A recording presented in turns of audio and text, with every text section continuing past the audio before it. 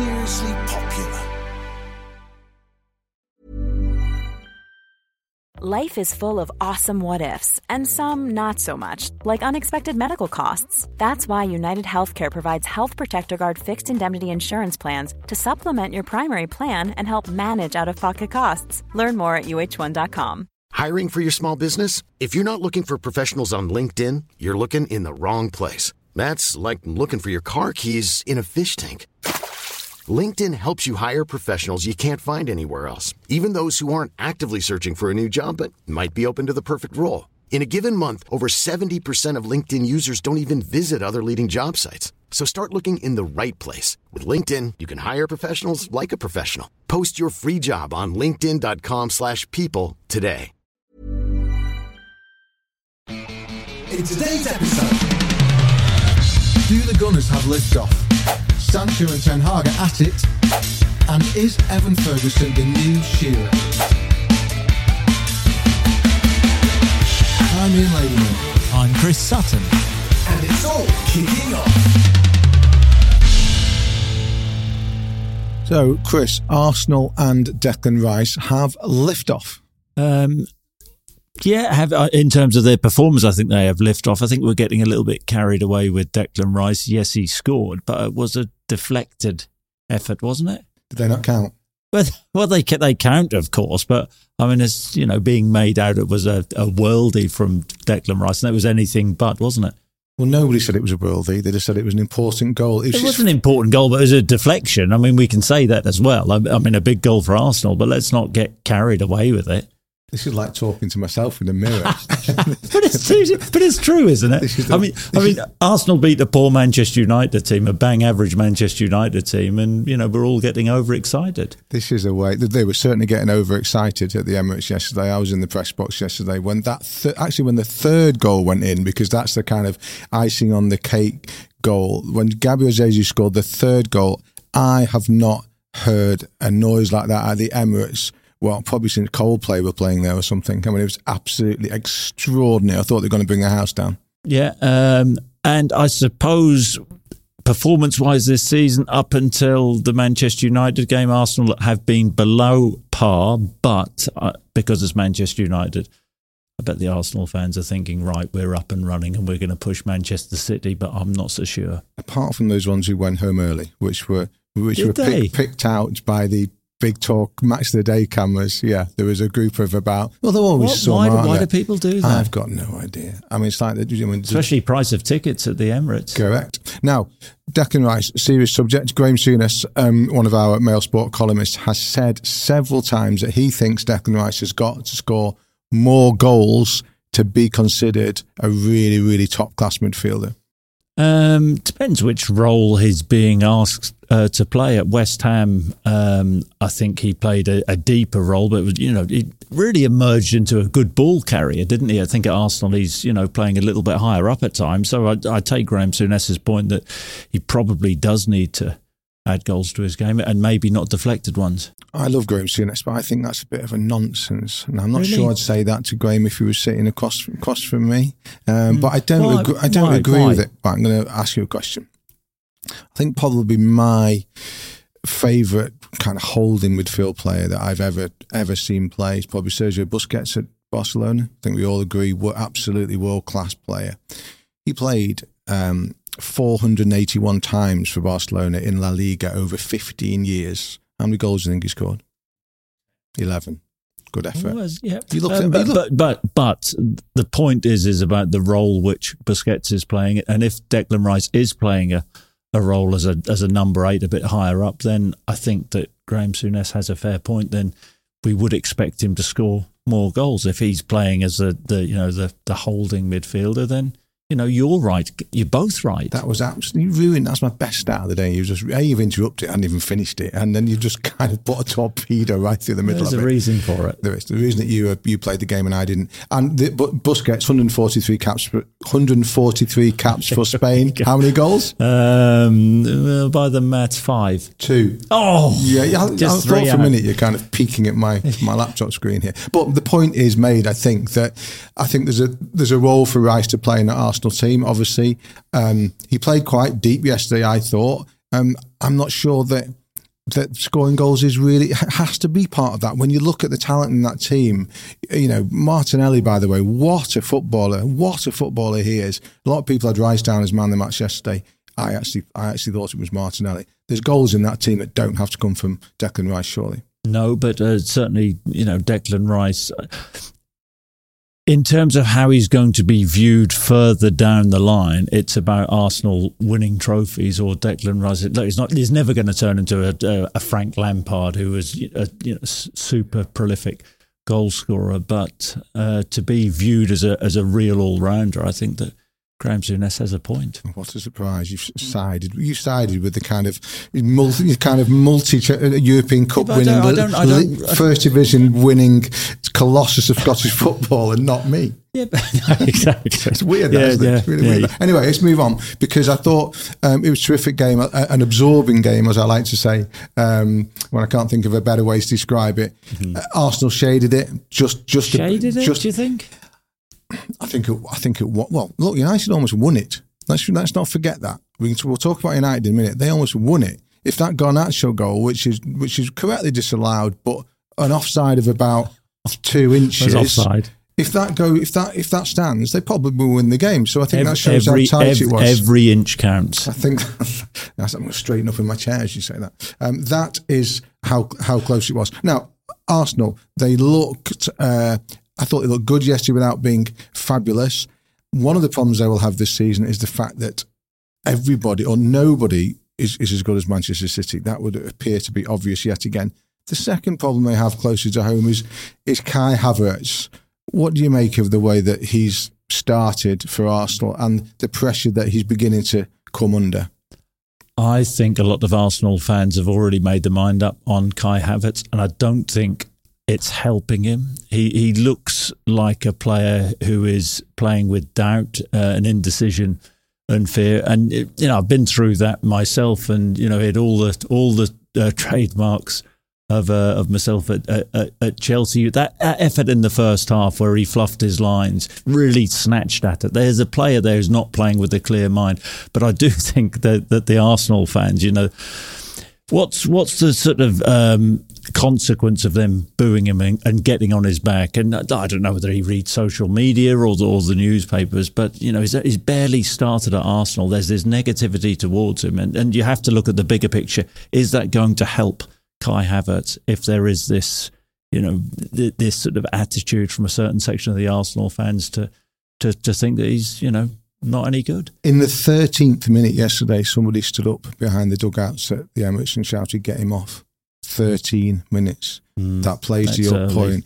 Now, I must say, that chance that he missed, I sometimes have a little dream. It's a very strange dream about. I think you have a lot of strange dreams. Is there something you want to tell? I think it says a lot about my general kind of mental state. I have this dream that I'm in a running race and I'm expected to do quite well, but when it starts, my legs won't really work properly. My legs feel really heavy, and I'm like, it's like I'm running in sand. You're going to say it's not a dream. It's like I'm running in sand, or kind of slow motion. That's what Kai Havertz looked like when he missed that chance. It was almost like time stood still. It was an open goal and he barely made contact with the ball at all. That just had fear written all through it to me. That has a player playing with a frazzled mind, and bearing in mind he's just started at Arsenal. It's really not a good sign.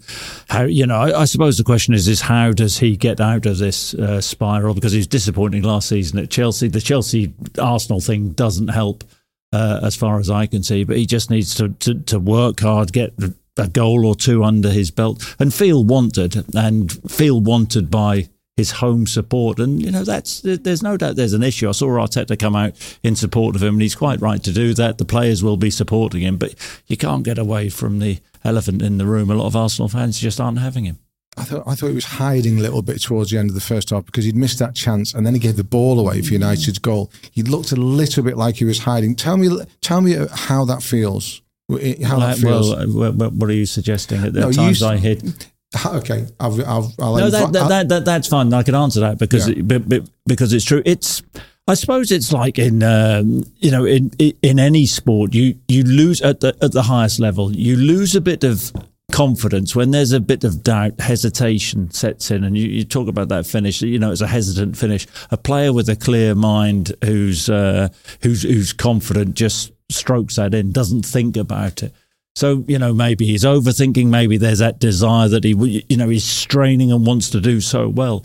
But he's not a player who is who's playing with the confidence which I saw at Bayer Leverkusen. I mean, this is a guy who scored a winner in a Champions League final. Absolutely. And he looked shot to pieces at this moment in time. It's only fair to say before we move on that last week on this show we absolutely hammered Marcus Rashford for what we thought was a dive against in their game against Forest, and to equal it up, I think Havertz, let's say, made the most of that contact for the penalty. Why do we have to even up? Why can't we just say a dive's a dive? Are you going to backtrack in the week on Kai Havertz as well? See a different angle from a punter in the stand? I did backtrack on Rashford, didn't I? I was hoping you'd forgotten that. Hoping everybody's just forgotten that. Right, move on. Manchester United, it gets worse for them. That's 2 defeats out of 4 in the league now.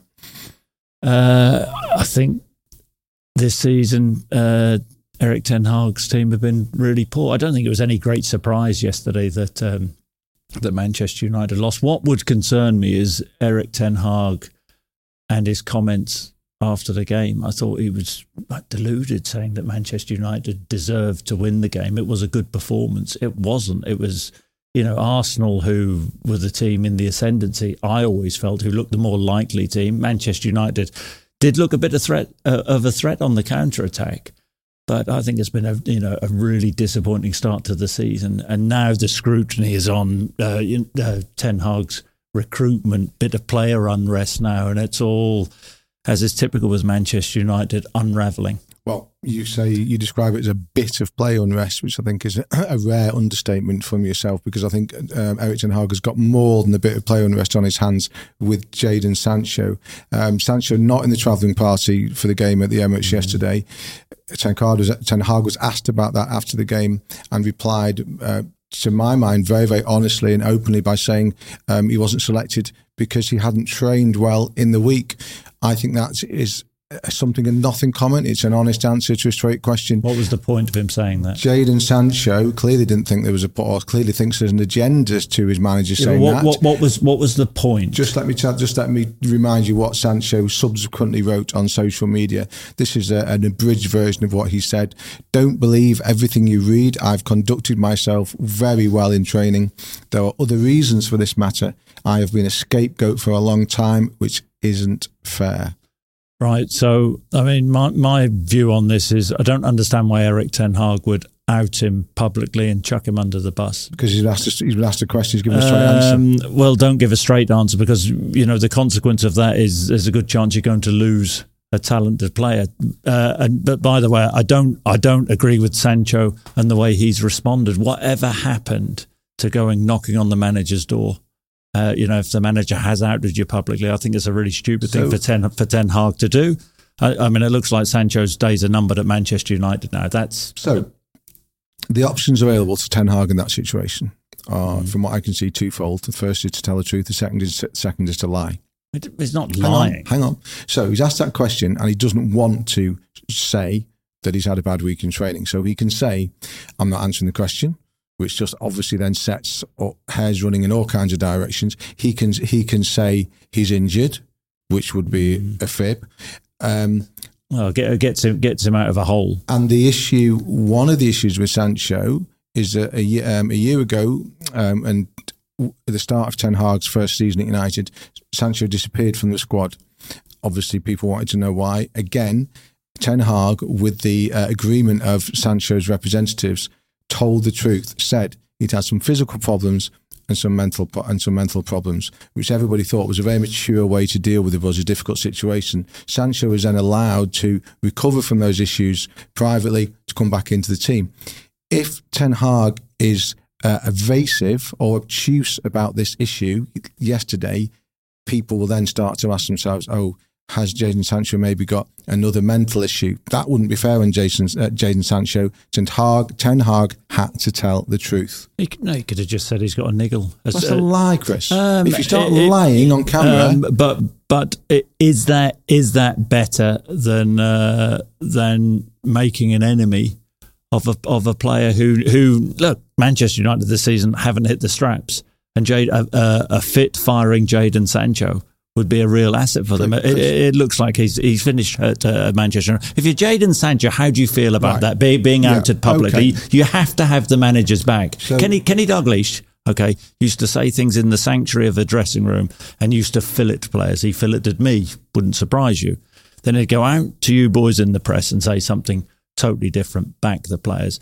And when managers do that, they always have the dressing room with them. As soon as you start calling out a player publicly, I think it becomes a problem. I absolutely hear and respect all that, and we should go back to the Dalglish filleting of Chris Sutton, or maybe on another occasion, because I want to know exactly what he said. Filletings. I want to know what he said and what it was about. But this is a serious subject, so let's stick with it. I hear what you're saying.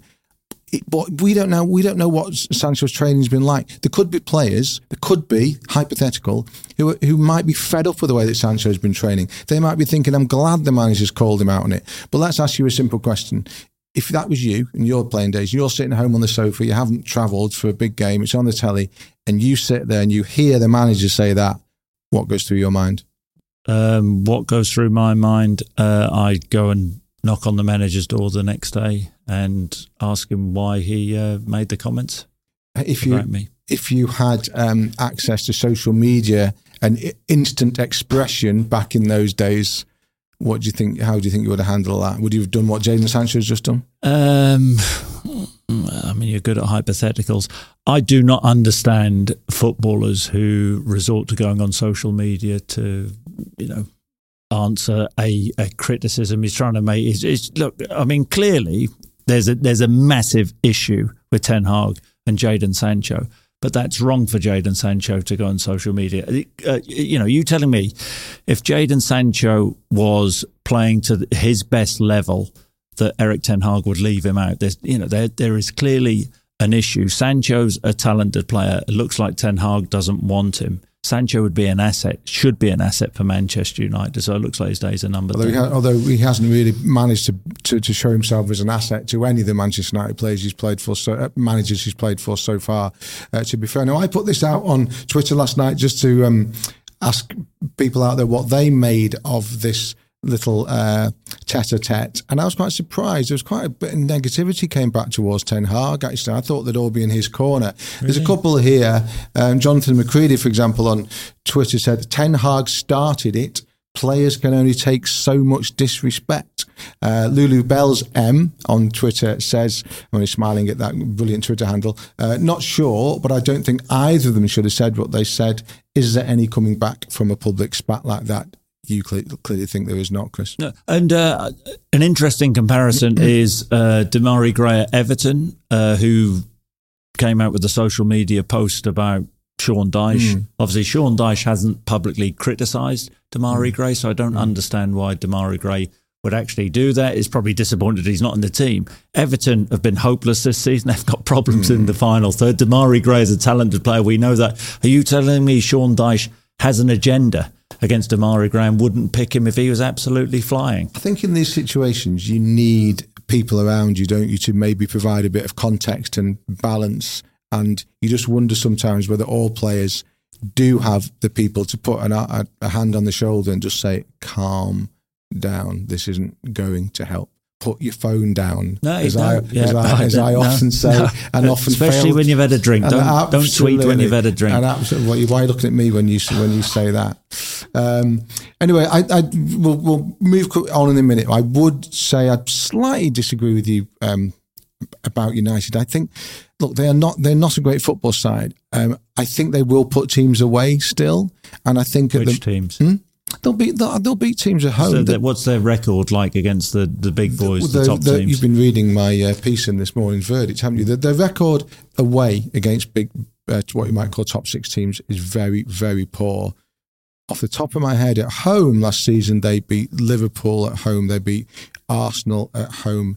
They beat Manchester City at home. They beat Chelsea at home. They will beat teams at home. My doubt about them is about whether they've improved sufficiently from last season. And at the moment, it looks like they haven't. But you're sort of pussyfooting around the situation. Manchester United performed well last season, eventually, under Ten Hag. this season, it was about getting closer to Manchester City and making progress. And you've actually written that, there's a question whether they have made progress. And you've changed your mind on the goalkeeper, haven't you? I have seen. Well, that's taken you a month. I tell you what, to hit the reverse. I tell you what, I'm glad you've mentioned Andre Onana because I have to say, you wrote him off after one game. 3 games later, I did actually. Right, I absolutely did. Absolutely wrote him off. I think I wrote him off as soon as they signed him. To be honest, just because I didn't know that much about him. What I did notice yesterday, and this sounds like I'm being facetious, but I'm not. I actually think he's better with the ball at his feet than some of United's outfield players. I'd agree with that. I certainly think he's better with the ball at his feet than Victor Lindelof. And that is what. There was one time yesterday when Onana passed it about 5 yards to Lindelof. Lindelof looks at him as if saying, "What are you passing it to me? What are you passing it to me for?" Passed it straight back. But that is one of the problems with having a ball-playing goalkeeper, which is what Ten Hag wants. If you have a ball-playing goalkeeper, you've also got to have ball-playing centre-halves. You've got to have ball-playing full-backs. Aaron Wan-Bissaka is not a ball-playing fullback. He's a brilliant defensive fullback, not a ball-playing fullback. Let's move on. Now, one team that are ahead of Arsenal and indeed Manchester United in League are West Ham. 3 wins from 4. They won. They kind of ruined Luton's first game at home in the Premier League on Friday night by winning there. Now, the 2 things I want to say very quickly about West Ham.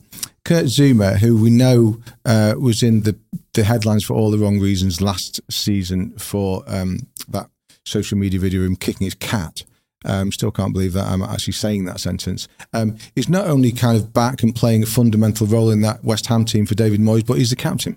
Look, I think he's admitted to making a huge mistake, ridiculous thing for Kurt Zouma to do. There's a reason David Moyes has given him the captaincy, isn't there? And he must have shown David Moyes that he's got great leadership qualities. And for David Moyes to trust him, fair play to Kurt Zouma for getting himself in that situation where he's shown he is a good leader for West Ham and he is a captain. And I'd be interested to know what heights Zouma can get back to, because I remember when he came through. In fact, I was there at Stamford Bridge the day when he did that, when he suffered that awful knee injury, which I think was in a game against Manchester United, and that was a dreadful knee injury. And he's had to.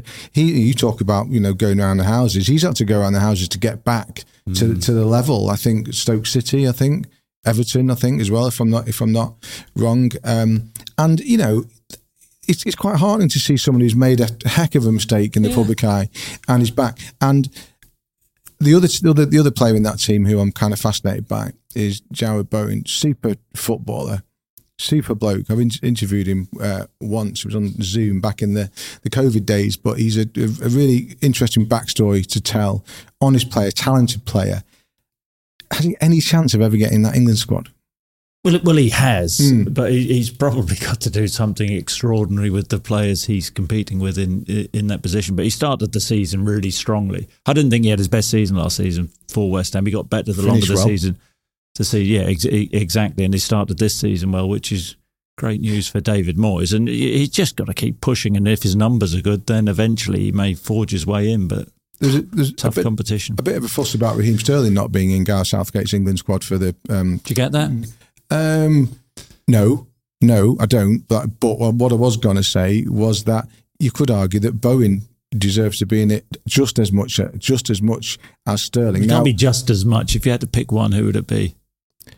I'd pick Bowen because I think there's certain players. Raheem Sterling knows deep down the fact there's clearly been a bit of an issue there with Gareth over maybe what happened at the World Cup or other issues. He knows deep down he'll eventually get back in that England squad if he plays at the level that he started this season. Jarrod Bowen probably doesn't know that, and I think there's a lot to be said in a quite a big squad to put someone in. Almost just to keep them engaged in the process, rather than Jarrod Bowen could be forgiven for thinking my experience with England was pretty miserable, and I'll go on to that in a minute. And I'm not getting any encouragement to suggest that whatever I do, I'm going to get back in. But I mean, from a player's perspective, I had it myself. I mean, there was a lot of competition back in my day, striking positions. Blimey, I mean, you think Shearer, Sheringham, Les Ferdinand, Ian Wright, Robbie Fowler, Michael Owen, like Stan Collymore, David Hurst was a good striker. Dion Dublin, probably left some out. And Jared Bowen at this moment in time is looking the place. He's in competition with Saka, could say Grealish, you got Foden who can play off that side, Sterling, and thinking I've got to do a hell of a lot. But I mean, what's the alternative? Giving up? Well. do we want to go? Do we want to go down that road? We're not giving up in that. There are different types of giving up.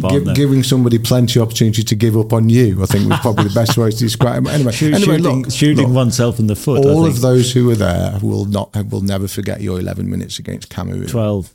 Well, BBC says 11. Inaccurate journalism. The BBC. I work for the BBC. Now. David Moyes has done brilliantly so far this season. Only 4 games in, I think. 14% possession. I think gravity will eventually take its toll on West Ham. But why can't you let them have David Moyes have his moment? I mean, if you went back to when Declan Rice was sold, right, and the pre-season, and we should not forget this, the pre-season that West Ham have had. West Ham fans were going balmy about the lack of recruitment. Mm. And now, what a difference a few weeks make. So you're saying to me, why can't I give West Ham their little moment? I've just given them 4.5 minutes on this show. That is it. That is their moment. That is their moment. What more? West Ham supporters, you won't hear us mention your team again. Ian Ladyman's got you to slip down the table. They've had their moment. No, not slip. Plummet. Look, I mean, it's not like West Ham supporters are emotional. Not the ones that we know, anyway. It's a great story. Give David Moyes a statue. Come on.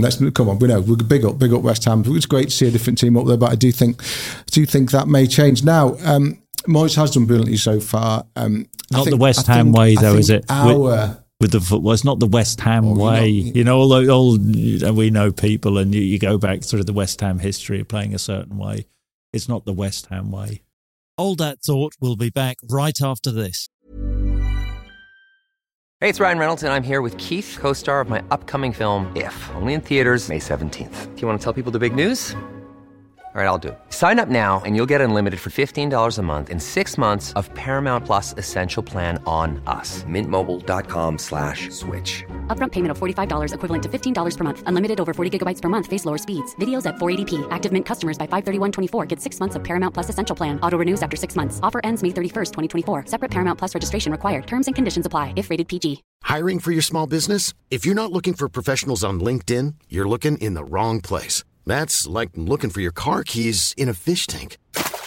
LinkedIn helps you hire professionals you can't find anywhere else, even those who aren't actively searching for a new job but might be open to the perfect role. In a given month, over 70% of LinkedIn users don't even visit other leading job sites. So start looking in the right place. With LinkedIn, you can hire professionals like a professional. Post your free job on linkedin.com/people today.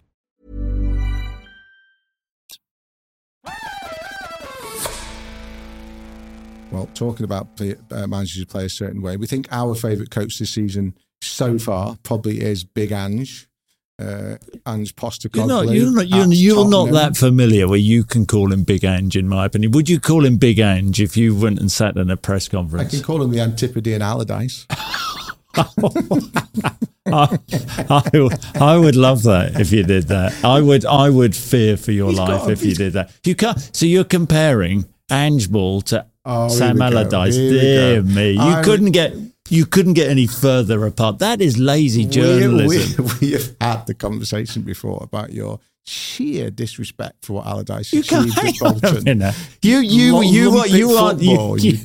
are not seriously comparing Allardyce to Ange Postecoglou. I meant a little bit in their demeanour, the way that Postecoglou sits at those press conferences, kind of leaning forward on his elbows, almost kind of willing, just engaging, but you know that there's something coming back your way if you get something wrong as a journalist, and I like that about him. I love that about him.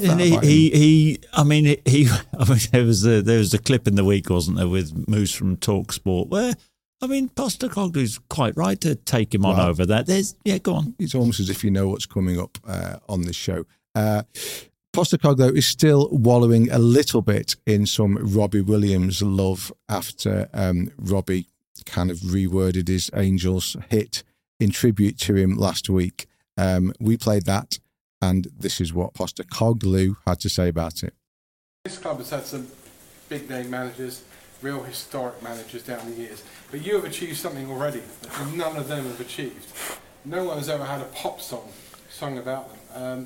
Firstly, Robbie Williams, do you know him? Have you ever met him?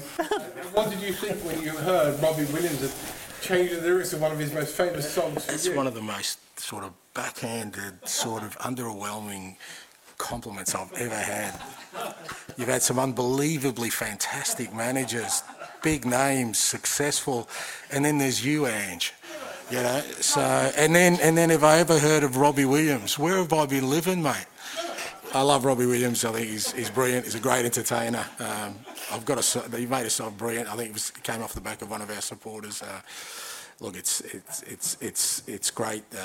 You know, the alternative is they make up songs about you that are less than complimentary. So I'll take it for what it is. But yeah, thanks for that, mate. I'll just float out of here, you know, feeling good about myself.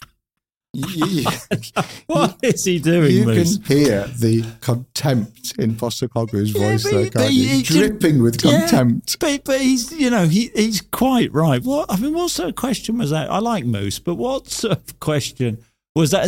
And I said to you before about Postecoglou, there's this stereotype because he's from Australia that, you know, they all live in the outback, Australians.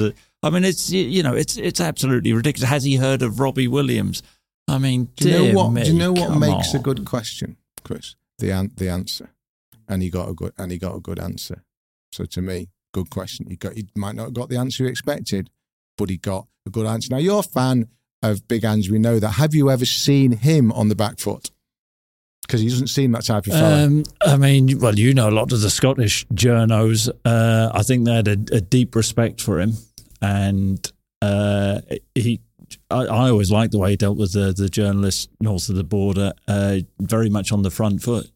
You know, you slip up, he will come for you. The only time I saw him really flustered and unsure was, you know, when it made the decision that he was moving for Tottenham, but he was still at Celtic. In that last week, the week before, he won the eventually winning the treble, won the Scottish Cup. In that week before, he was questioned a lot. There were all the links with Tottenham, and he was questioned a lot about it and said, well, my focus is only on the game and, you know, winning the treble with Celtic. That's all my focus is on. And you'll know that's a sort of an easy out for a manager. As soon as Celtic had won the cup, the subsequent day or two after the final, he looked really uncomfortable because he knew, you could see it in his eyes. He couldn't hide it. He knew that he was going to Tottenham there, and he couldn't let it out because the deal hadn't been done. But that was the only time I've seen him uncertain in a press conference. That is actually one of the hardest situations for a manager to be in, and most top managers have been in that situation at some point when they know they're moving, they know they're going, but they've still got a couple of games left to fulfil, and they can't stand there and tell the truth because that kills the dressing room, etc. I actually had a manager call me up last season to say to me, I've got a problem.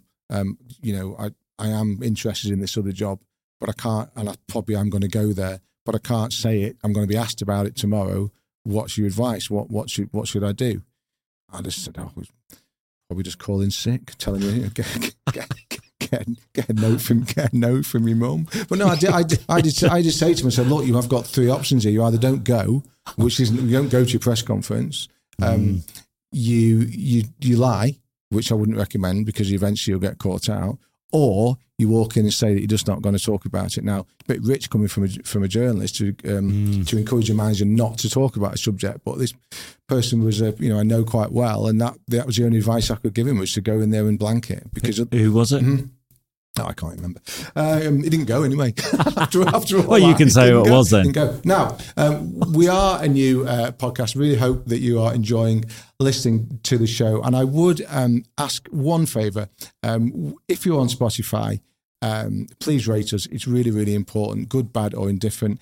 And if you're listening to us through Apple Podcast, then please leave a review. And if it's like the one that Banks M20 left us, that would be perfectly okay. He said, I wasn't particularly a great fan of Ladyman's articles, but after listening to these podcasts, I've changed my mind. He comes across as being very knowledgeable and balanced. Really? And another listener, LUFC, said, Chris Sutton is spot on as usual. As for Ladyman, well, I'm warming to him. I think I'll take that as like backhanded confidence will do for us, won't they? Yeah, and interesting. You asked for a favour, and then you said good, bad, or indifferent review. It's not a favour, is it? If you get a bad review, do us a favour, give us a bad review. Now, Forest won at Chelsea 1-0 on Saturday. Antti Elanga scoring that goal. Brilliant performance. Forest have now bought 40 players since they got promoted. Since they got promoted. I mean, I'd love to know where they all are, what they do with them all. It's extraordinary. 40 players. There was footage on social media last night of Divock Origi at the City Ground. They just keep coming. But the one thing that I think is really impressive about that team, and I am really interested in, is the fact that the two local players that they had who were in the team when they got promoted, the captain Joe Worrell, central defender, and central midfielder Ryan Yates, are both still in that team, which I think is an incredible achievement by the two of them. I've met Yates. He's an absolutely lovely lad, exactly the type of footballer you would want in your team. You know, just kind of loves that football club. Born in Lincoln, I think, but a product of their youth system. Now, Joe Worrell, what does that matter where he's born? I just thought it might pique your interest, given that you once had a very short and unsuccessful spell as manager there. We talk about that. I think we'll do a half an hour special on that. Are we going to do like birthplaces for everybody you name on this? We could do a half an hour show once of like our career disappointments. We can talk about yours. And we can talk. I mean, this is one of mine. I hadn't heard of you up until I went to the World Cup, and then I saw you pop up on a Zoom. Always possible to be effective without being always noticeable or flamboyant. That's what you tell yourself. I have been a bit of a water carrier throughout my career. No, come on, I was joking. It's only now that I've been able to taste the champagne. Now, so let's talk about Forest. Let's talk about. It's actually coffee in that cup. Have you never been able to taste the champagne? Joe Worrell. So for those of you who don't know, Joe lost his uncle last week. A police officer, Sergeant Graham Saville, lost his life in tragic circumstances. You can only imagine what that did to Sergeant Saville's immediate family. He had 2 children, but also to Worrell, who played for Star, who didn't take the option that I'm sure he must have been tempted to not to play, put his hand up, played against Chelsea, man of the match performance, superb effort by him. But what I really want to get to is whether having that core in that team of the 2 local lads matters at all. I think to Forest supporters it matters. Does it matter in the dressing room? Did it matter to you? Did you care more when you played for Norwich than you did when you played for Blackburn? How does that kind of work? What do you mean care more? I mean, that doesn't relate to the way you feel about going out onto a pitch. Okay, so it doesn't. Just that some people will have it as, we want local players in our team. It's important. It matters. I think it's important to Jurgen Klopp that he's got Trent in his team as a Scouser. It's more important. It's more important that Jurgen Klopp has high quality players more than anything. I get you. I do get your point, and the supporters love that, or are supposed to love that affiliation with homegrown players. I don't always think it works that way. I think homegrown players often get the harder time, which may sound odd. I was up at Celtic with Aidan McGeady. He was a really talented player, and the fans never took to him. And he came. Martin O'Neill brought him into training as a young lad, and he had that. It's a brilliant, wonderful feat he had. And for whatever reason, the fans used to give him a really hard time, and I never understood that. And I think Todd Cantwell at Norwich, for example, is up at Rangers now, had a very similar thing. I don't always think homegrown players, I don't think it always works, the homegrown players get the sort of adulation. I think that's always, clubs always talk about the models, the club model, and this is, perfect. We can nurture players, bring them up through the youth ranks. But there's always that element amongst the support where they seem to, might be wrong with this, but they seem to not appreciate players brought in on a transfer, but maybe not give the love to homegrown players, which most of us would feel that they should. I think maybe they carry a greater load, and I think some players like Wally and Yates probably rise to that challenge of carrying a greater load, and maybe others don't. I remember Ryan Giggs saying to me once that of all the players who used to get criticised in-house, I'm not talking about by supporters, but in-house by Alex Ferguson, himself and David Beckham used to get more than anybody else. Now, obviously, David wasn't local, but they both came through the system. And Ryan's explanation for that was that if you came through, Fergie always demanded more from you and was also always happy to make an example of you in front of other players, because other players would sit there and think, well, if the manager can have a go at those two, then that means that kind of none of us are safe. So maybe there is a little bit of that. Anyway, you went to Ibrox yesterday. How was that? Yeah, interesting. Good to go back after a couple of years in the wilderness. So you took a couple of years out from going to that game, didn't you? Why was that? That wasn't through choice. I was deemed a security risk. Believe it or not. Look at the smile on your face there. Can you believe that? You're such a big, gentle bear. How can anybody think that you would be a security risk to anybody? I don't what think. Do they think you were going to do? I don't think calling me a gentle bear would go down well with the Celtic support. Why is that offensive? In some way? No, bear. The Bears are sort of Rangers support.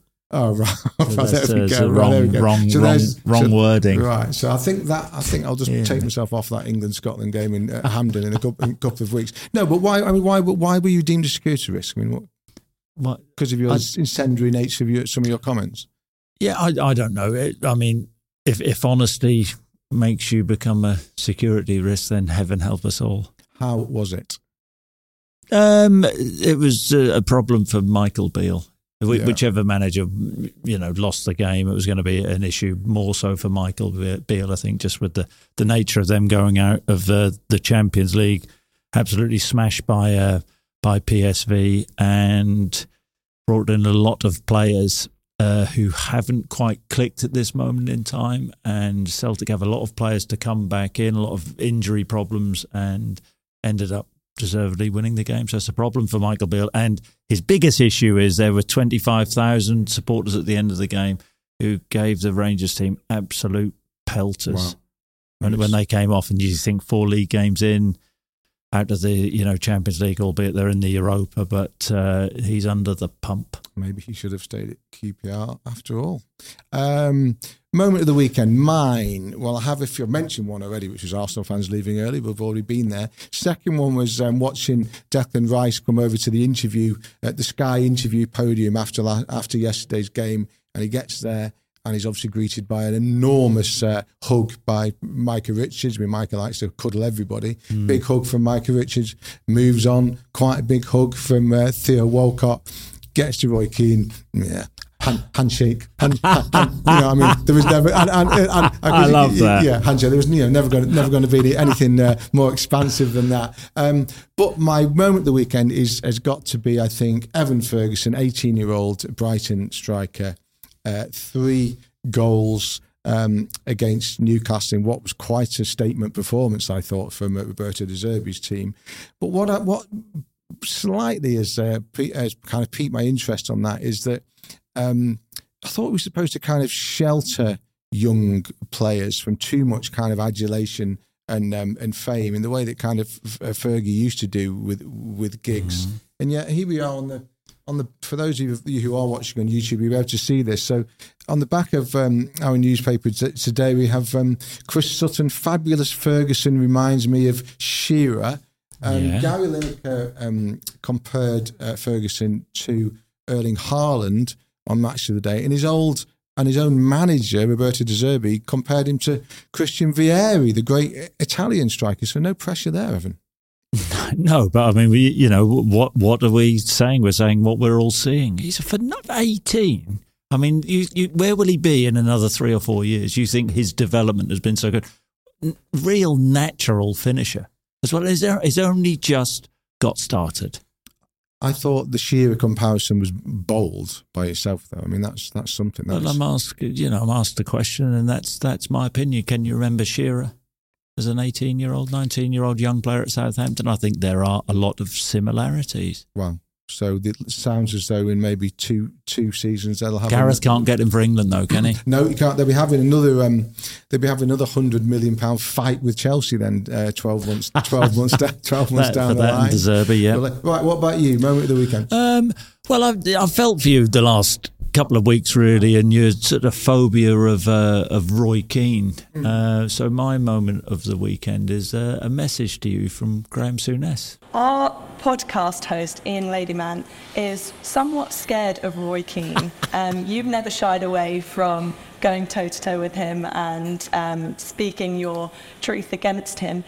If they cross paths, what would your advice be for talking to the former Manchester United captain? Roy's a pussycat. Roy's a pussycat. What I'd say about Roy is he's very entertaining. You will call a spade, and if you believe differently, you just got to stand up for your beliefs. But I have to say, Roy, away from the camera, is really good company, very funny. And I got on well with him. At times we didn't agree, but that's what you want to see at home. That's what people watching the television want to see. And he'll stick to his views, and I'll stick to mine. And I'll suggest to Ian Ladyman, he does the same. Don't make no mistake, Ian Ladyman can stand up to himself. Don't worry about him. I love that. A bit of faint praise at the end from Suey. That's magnificent. Do you think if you met... That's magnificent. That's nice for you. Suey rates me. Brilliant. I think he was being kind there. I mean, so next time you see Roy Keane, I mean, do you think you'll call him a pussycat? Well, if Roy Keane's a pussycat, then I think I'm a mouse. Right, that is it for this week. And thank you for listening. And remember that if you want to watch this show, you will be able to see the whole of it in its entirety on YouTube later this week. And those of you who do go there, please leave a comment. Roger Davis was kind enough to say, the journalist gives the opinion of the journo and Sutton talks with insight. It's an enjoyable show. Thanks for that, Roger. Remember, for all your breaking news, to go to Mail Online. Please download and subscribe to the Mail Plus app. And most importantly of all, please be aware that on Thursday we have a sister show. It's called It's All Coming Up, and Chris and I will be back to talk about all the action that's coming up over the coming weekend. Failing that, make sure you're here for the next edition of this show. I'm Ian Ladyman.